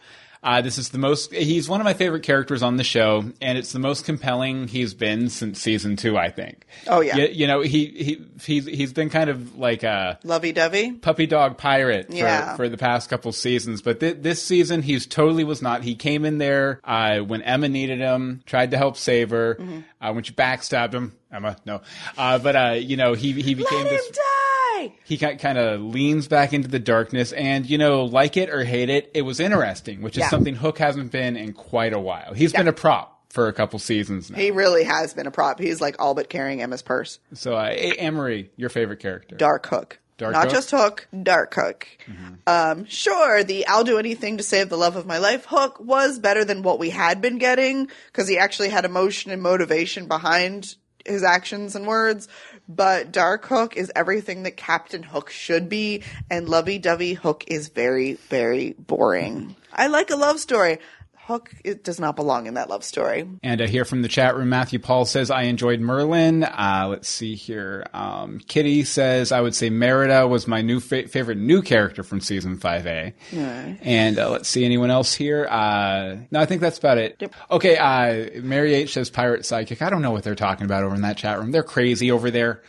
Okay, theory time. Do you guys have any big theories for season 5B? Where do you think it's going? Where do you think it will end up once upon a podcast? Be careful what you ask us, because we have some crazy theories. We like crazy. We support crazy. Amanda predicted the underworld in season 3, so I don't know how she did that. She just did. Everyone thought I was crazy, but I said I think they should go to the underworld, and I was so excited this season when Robin was almost carried off to the underworld. I love Robin, but I was very excited to see the underworld. But, honestly, big theories for season 5B, I don't know that I have any. I'm just really hoping to see Cruella go nuts and be this crazy ghost running around Storybrooke. And I can't wait to see Cora. I hope that Regina and Zelina have some sort of interaction with Cora, and I hope that the two of them perhaps are brought a little closer together in whatever way they can be, if they have some interaction with Cora and maybe can bond over mutually hating their mother. I don't know. Okay, what about you, Brittany? My only big theory is knowing what we know of the underworld, and it apparently, and once upon a time's loose interpretation of it, it's going to be for people who haven't moved on or can't move on because of unfinished business. Hook may not even be there. He accepted his fate. He wanted to die. He wanted to be a hero. So what if they go through all of this and they can't even find him because he's moved on? Oh, yeah, we actually brought up that possibility on the next episode. Yeah, what if they get there to save the dude and he's not there? And they have no way out. And then he has to come from wherever he is to save them. No. I will always find you. Stop stealing your mom's line. Daniel, what about you? Any theories? I actually haven't been all that focused on theorizing yet for 5B. I guess I'm still kind of in shock in the direction that they're going. And I do I try to stay as completely spoiler-free as possible. I do run across some stuff. So I am excited about episode 100, just knowing that there's going to be some awesome stuff happening in episode 100. I think this could be the last season. And if it is, I don't want to see them end it in the underworld. I'd rather see them end it in a different way, unless this is maybe the way that they've been planning to end it. I don't know. They know how they want to end the season or the series. Mm-hmm. But then again, I thought season 4 might be the last one as well. Mm-hmm. I think we thought that too at one point. Yeah, at one point. I think during the Frozen arc, we kind of wished it. But then, that was because we wanted to save ourselves. We're like, please. The reason I think it will be the last, and I like the show, so I'm not saying I want it to end, but I'm saying I think it will or could, because look at all of the original concepts and questions that have been answered, addressed, shown. We got to see the original power of the Dark One. We got to see the author. We got to see the origin of the storybook. We got to see all of this origin. I don't think there are any origin stories left. Oh, I'm sure they'll find one. Yeah, that's why I'm a little worried. Because we got to flash back to something.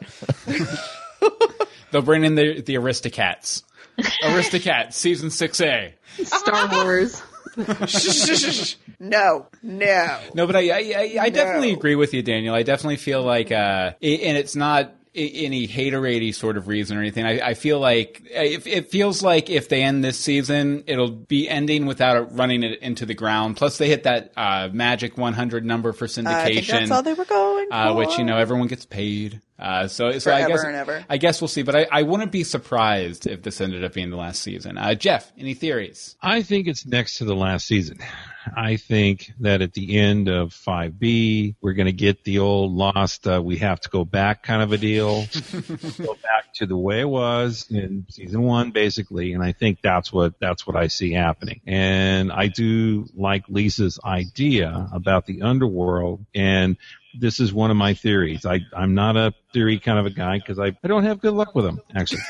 So, but I do like the idea of Emma going into the underworld and seeing Graham, seeing Neil, and seeing Hook, and have to make a decision because it's only like 8 people enter, 8 people can come out. So you have to only choose one. And I know that she has a plan to kind of switcheroo and take one out, but that I think is going to be really compelling. Who do you love the most? Who are you going to choose? So that's my only theory. Neil. Sorry. Building off your theory, I think that in season 5B, they're going to reveal that the island from Lost is off the coast of Misthaven. Okay, Lisa, any theories from you? Not really any theories. But Jeff just got me thinking, maybe Hook is going to run into Mila down there. He can bring Mila back, and then Emma can bring Neil, and everybody can just live happily. And all is well in the world. Yeah, so there we go. No real predictions. The one thing that I would love to see happen is if they meet Hades, and he's played by James Woods. That would be awesome, and he's done that voice on like everything from like video games to peanut butter commercials. So I'm sure he'd be down to come on the show. It's not one of his stocks. Yeah, he cracks me up. I love him as Hades and Hercules. Here's something crazy to consider. I just looked up James Woods on IMDb, and one of the things he's known for is being in Once Upon a Time in America. Confirmed. Brittany, you had one more? You have a bonus theory? Yeah. I do have a bonus theory. We know that Dorothy is coming back all grown up. What if that's Baby Pistachio? I mean, they already screwed around with the timelines, right? So, hey, why not? That would be... Like they would have had... that's a crack theory, but it's fun. I like it. They would have had to send Baby Pistachio back in time and then... To Kansas. And then accelerated her aging or something like that. Well, see, now we're crossing into Heroes territory. Yeah, I was going to say that's accelerated in the womb. Her acceleration just keeps going. Oh, see, now that. Like the baby on Grimm. Or Twilight. All the babies on Grimm. Okay, let's see. We're cussing to things you don't know. I'm sorry. Yeah, it's okay. I don't feel awkward at all. Okay, I have one theory, and this is one that came to me during the season finale. I think I'm probably wrong, but if I'm not, I want to say I called it. I think the characters might already be in the underworld in the last minutes of the season finale. Because, you have a lot of uncharacteristic things happening. You have Snow and Charming giving up. You have Rumple, who's fought to, through the whole season to become better than the Dark One, becoming the Dark One again. Belle coming back to him again. Emma losing Hook. All these terrible, awful things happening. The sort of thing you would think would happen, or you would perceive happening if you were in some janky version of hell or the underworld. So maybe at the end of the episode, they're not going to the underworld. They're already there, and it's already started, and it's already happening. And so I think, based on, the season finale and the preview, it's a possibility. I'm probably wrong. But if they do it, I think it'll reveal or redeem a lot of the season finale for me. I think it'll make a lot of those out-of-character decisions and moments make a lot more sense. So I hope I'm right, but I'm probably wrong. Bill, hold on to that theory. Yeah, you might have to hold on to it for a long time, but hold on to that. And that someday you'll realize why I told you to hold on to that. Okay, so I have to... You're stuck for 3 months, right? Like that. You'll be good. Okay, fair enough. We'll check back on that. We'll put a pin in it. We'll put a hook in it. Put a hook in it. Okay, let's to wrap up. Let's get critical. My crazy theory. Oh, sorry, Anne-Marie, your crazy theory. I thought since it had kind of been... yes, but my reason wasn't said. Okay, I have a different... I'm on team final season. Mm-hmm. It kind of feels like some people are phoning it in. And there are too many pregos on this show right now. Not everybody can have another baby. I'm sorry. Henry's pregnant, season 5B. That's pretty much where we're at. There cannot be another baby Neil because he's the only one not actually growing up for some reason. He's still like an infant. And, well, now we're going to have the Rumbell baby because we know that's going to happen. We've got baby Green Bean who still doesn't have a stinking rotten name. Like, y'all just go have your babies. Either give me a whole new cast, which I know will make some of the people in the chat room very happy and like move on, or call it a day. I like the show, but enough. Let's learn from the X-Files and go out when we're on top. Exactly. We're a season behind that, but that's don't bring in a new Emma. Don't recast Emma as the girl who played her as a teenager, de-ager, or something like that. Please don't give them ideas. Do not give ideas. Okay, now we may continue. Okay, so we're gonna wrap up. Let's get.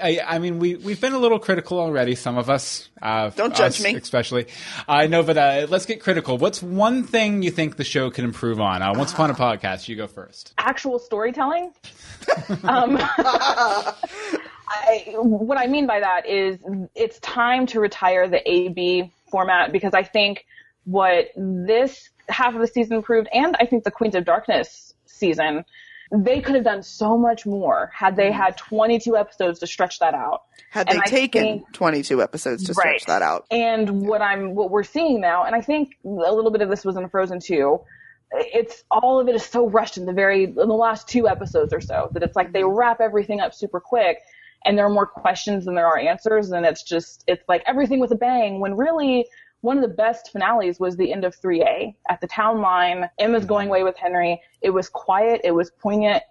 I really would love for them to get back to that. They can still do their half a season break, half a season, just do one story. Yeah, I definitely agree with that. I think the flashbacks and the modern day storytelling, especially since the 2 timelines were so close together, it just confused it a lot. A lot of times you're like, oh, wait a second, did that happen in Storybrooke or Camelot or this, that? And because you'd have like the characters discovering each other, then the characters discovering each other again because they didn't have their memories. And it worked really well in the first season, and in other half seasons they've tried it into some degree.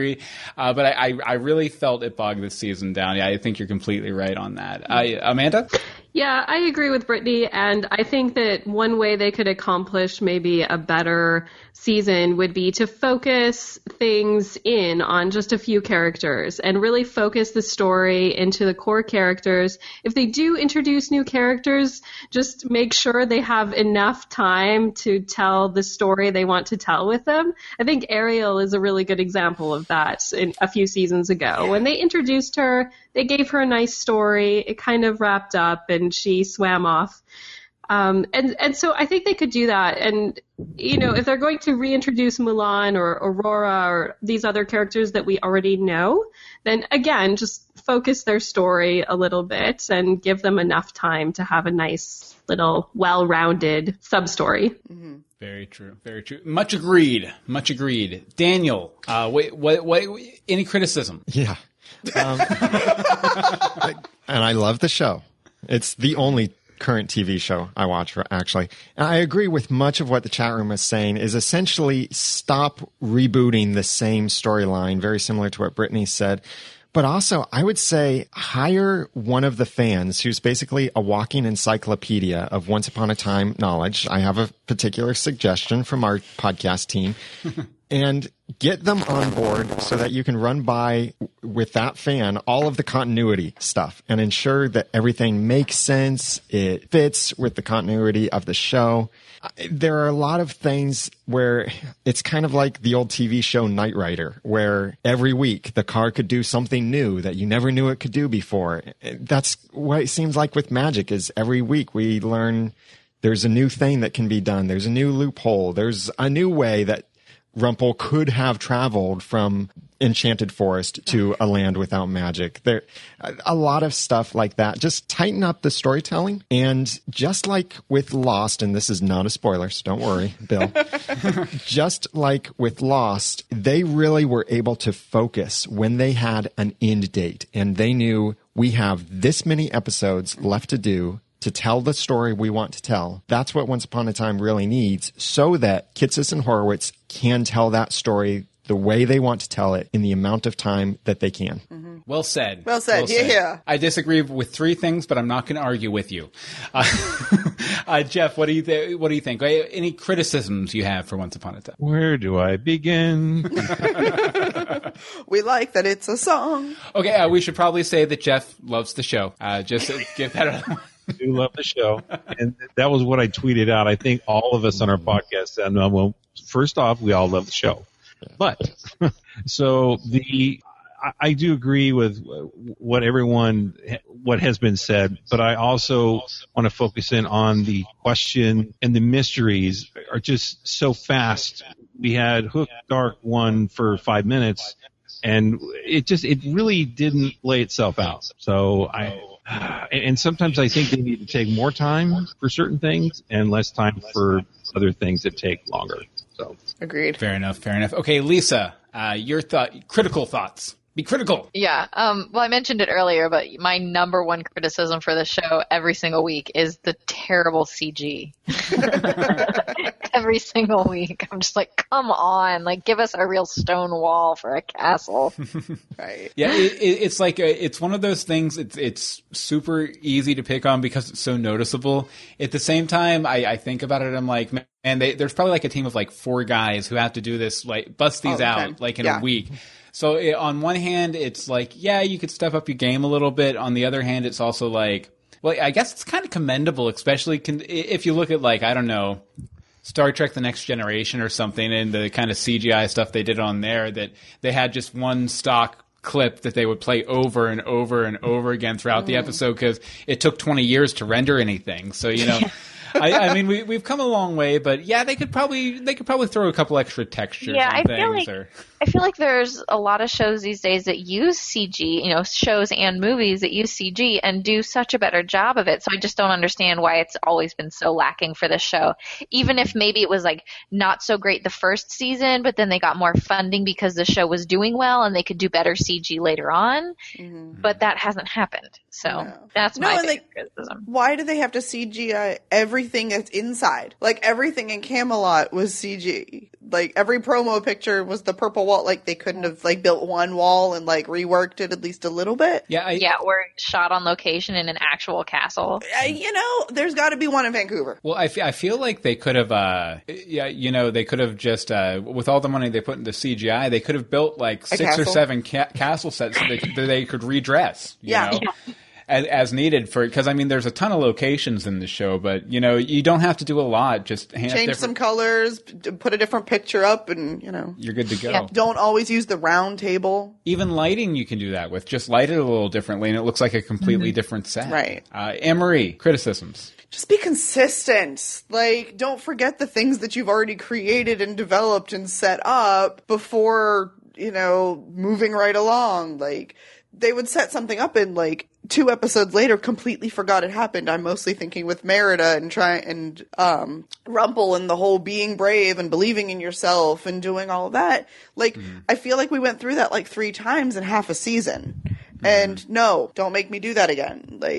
That and wait, hold on, wait for stop wiping their memories. No good can come of that. I know. Stop. They all have brain damage now. Seriously, so I guess we need Dr. Whale to do a test study on all of them and be like, what happens when you... Maybe that he might eat the brains now. Maybe that explains the inconsistent characterization. They're all they're all zombies. They have holes in their brain at this point. They're all zombies. They just get paint. Yes! See, that's it. Like Doctor Who, they have the diaries and him and... never mind. Okay. My criticism is I feel like they need to be more willing to let the characters change. I feel like they feel like they need to walk it back and reset them to 0 in a lot of ways, and I think that kind of hurts the storytelling and hurts the progression that could be there for all the different characters. I also think the combo of Frozen and Brave proves that bringing Disney characters to the show as they are in the films, completely whole cloth from costume the film. To costume. Ultimately hurts the show because they're tonally different enough to where it makes them have to walk back the once characters a little bit to match the movie characters and walk forward the movie characters a little bit to match the once characters, but not in a good way. Doesn't work. I would like to see Merida revisited and see her storyline do completed. Something else. Yeah, and wrapped up and everything for sure. At the same time, I hope they're good with bringing these characters in whole cloth from the movies. Unless it's Hades, James Wood, I would be okay. Bring that in. We're good there. Okay, so the way we usually wrap up, guys, if you haven't heard the show, is we do an arbitrary scale to rate an episode, or in this case, a season, and we'll go through these. And as you give your arbitrary scale, if you want to promote your podcast website, your Twitter handle, your restaurant that you run on the side, all that, feel free. And we'll start with Once Upon a Podcast again. Okay, let's see here. Out of the arbitrary scale. Yeah, I'm thinking here. Out of it's going to be weird, guys. No, you know what? I'm not calling back to anything in Once Upon a Time season 5A. I'm calling back to something from earlier in this recording. Okay. Out of 117 darn socks, how many darn socks do you guys give this episode? Once Upon a Podcast, you go first. 117, of course. You have to justify it. Wow. Yep, justify. This was, and Bill and Anne-Marie, thank you so much for inviting us to this. This has capped off an awesome year for us, for our podcast. I think we're the new kids on the block, basically. Mm-hmm. We didn't start until season 3, so it's been a lot of catch up and having fun and meeting you guys. And then Jeff was on our podcast when we first started. He came on, he forced me to watch Star Wars. I'd never seen any movie at all, and now I have, and I'm really excited for Star Wars. So more power to you. So thank you, Jeff, for doing that. But yeah, that's why 117 darn socks, because I could talk about the show. I think all of us have proven that we could talk about the show for a very long time, and it's more fun when you can do it with friends. So definitely, yeah. Amanda? I agree with Brittany. I've had so much fun this evening. It's so nice to talk with all of you and meet you. And do you want me to do my shameless plug right now for do it? Our shameless podcast? Plug it. Okay, yes. So once again, we're on Once Upon a Podcast. So we usually podcast every Tuesday. We are doing some hiatus episodes, so stay tuned for those. You can find us at ouapodcast.com, and I'm very active on Twitter. Our handle is Once Upon Podcast. We have a Facebook page as well at facebook.com/OUApodcast. And we're part of the Podcastica network, so you can find Game of Microphones for Game of Thrones, the Walking Dead cast, the Evil Dead cast, and a bunch of other things there at podcastica.com. And I am on Twitter at Brit_Duke. So if you like, if caps lock and cussing is your thing when it comes to live tweeting, that's me. I do the family-friendly live tweeting on Once Upon Podcast. And my personal Twitter is writer Amanda G. That's my day job. Amanda, I don't think we got a number of darn socks from you. Yeah, you didn't actually rate the half season. Oh. Out of 117. I'm terrible at math. So this is going to be difficult. Can I give it like do not give me a percentage. You need a 75%. Okay. No. You have to use the arbitrary scale. You have to respect the arbitrary Does scale. anyone in the chat room know how to do math? 75%. This is what I deal with, people. This is me every week. 87 3/4. Thank you. Awesome. All right. So I give that many socks because you know what? I love Once Upon a Time. I've devoted the last 3 years of my life to it, basically. It's such a fun show to talk about. And, I'm excited about next season. What can I say? Mary H. in the chat room, by the way, gives it 168 darn socks. That's way off the scale. It's way off the scale. JC Pono, 14, gives it 90 darn socks. Let's see here. Wait, Mary H., I'm not sure if it was 117. It should be 115. I think the 168 is something else. Yeah, and they're talking math in there, so I'm going to ignore them. Daniel, how many darn socks and what's your podcast? I'm Daniel J. Lewis from oncepodcast.com and on Twitter at oncepodcast. I would give this season probably 89 darn socks out of 117. Because it had a lot of really cool things that I was really excited to see, but a lot of really annoying things too. And I'm letting the cool things overpower the annoying things and enjoying it. We do have some plans for some hiatus stuff, like we'll be reviewing Gallivant when that comes out. Gallivant! And working on some other hiatus stuff. And we're going to host a Once Upon a Time Season 5 finale party in the greater Cincinnati area. So if anyone is anywhere near there and would like to join us or podcast with us or anything like that, invitation is open. Details will be later. Once again, oncepodcast.com. Excellent. And I got word in my ear here. I have something weird in my ear that talks when people type. Brittany changed her rating because she didn't realize it was for the full half season. She thought it was just this episode. Which was 117 darn socks. Okay, there we go. So for the season overall, I think I'm somewhere in like the 80 to 90 darn socks range. Yeah. Fair enough. Okay, Jeff.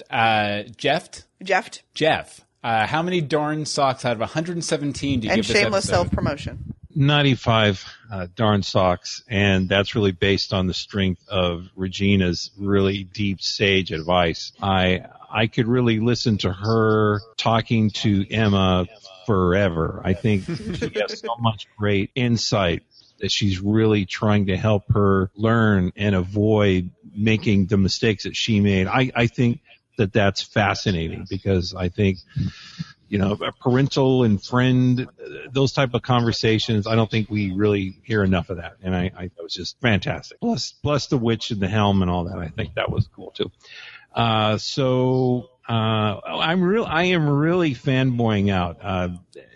These are great podcasts here. I think you guys do a great service to the fans, especially this half season. And I really want to commend all of you guys for staying at it, keeping at it, doing what you do best. I think it's really a great honor that I'm a part of this. So, myself and Colleen are the hosts of the Once Upon a Time fan podcast. And weirdly enough, the URL is onceupon-a-timepodcast.com. So go figure. But anyway, thanks for the invite, guys. Thank no you problem. for joining us. Had to. I will say I got to meet Jeff and hang out with Jeff and Colleen at RegalCon, and the nicest couple to sit across the table from me while I ate a salmon salad ever. Guaranteed. Okay, over in the chat room, we have a few people. Angel T says about 100 darn socks. ANT says this season is a 60 out of 117 darn socks. There were way too many line mess-ups and drop plot points and just lazy writing. Rose gives it 117, best show ever. And I think that's all the scores we have right now. Yes. Lisa, darn socks, podcast plugs. Plug your socks with podcasts. I would probably say 99 darn socks. It was really good, and it kept me, guessing and asking questions and getting question answered and getting new questions, and I enjoyed it, but I feel like it wrapped up a little too quickly at the end. So just $99. And then my plugs for the socks. I am with the Once Upon a Time podcast, with the DVM podcast Empire. All our podcasts for all our million shows that we do are on dvmpe.com. We are on Facebook, the Once Upon a Time podcast.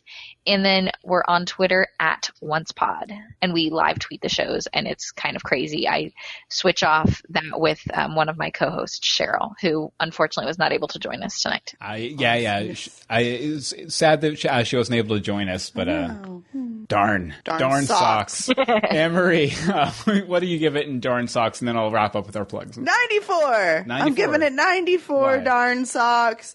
Lots of good, lots of bad. Why the heck did we bring Red in Mulan? But we won't get into that. Mm-hmm. It was pointless. 94-ish. 94-ish? Ish? Yeah, okay, 93 and a half, whatever. Okay, that's fair.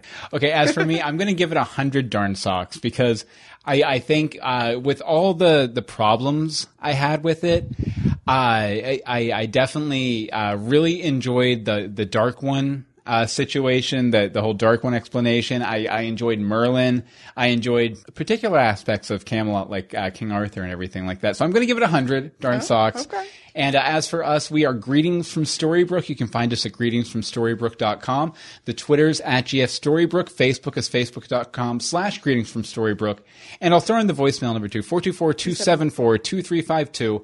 We did have some feedback from Mary H tonight, but I think we're running kind of long, so we'll cut it, and Mary H will we'll read it on something. On something. Our next something. Yeah, I'm sure we'll do a spoiler party before the season comes out. After the first of the year, we'll be back with some commentaries.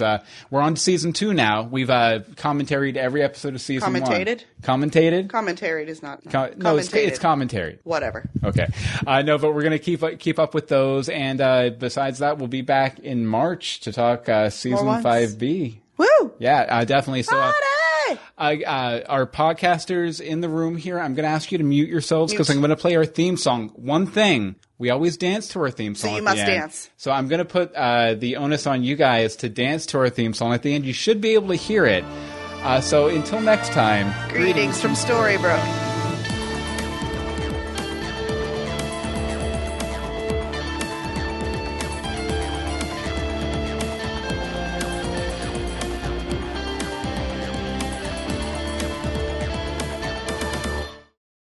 All right, thanks to everybody in the chat room. Jeff types, I'm dancing.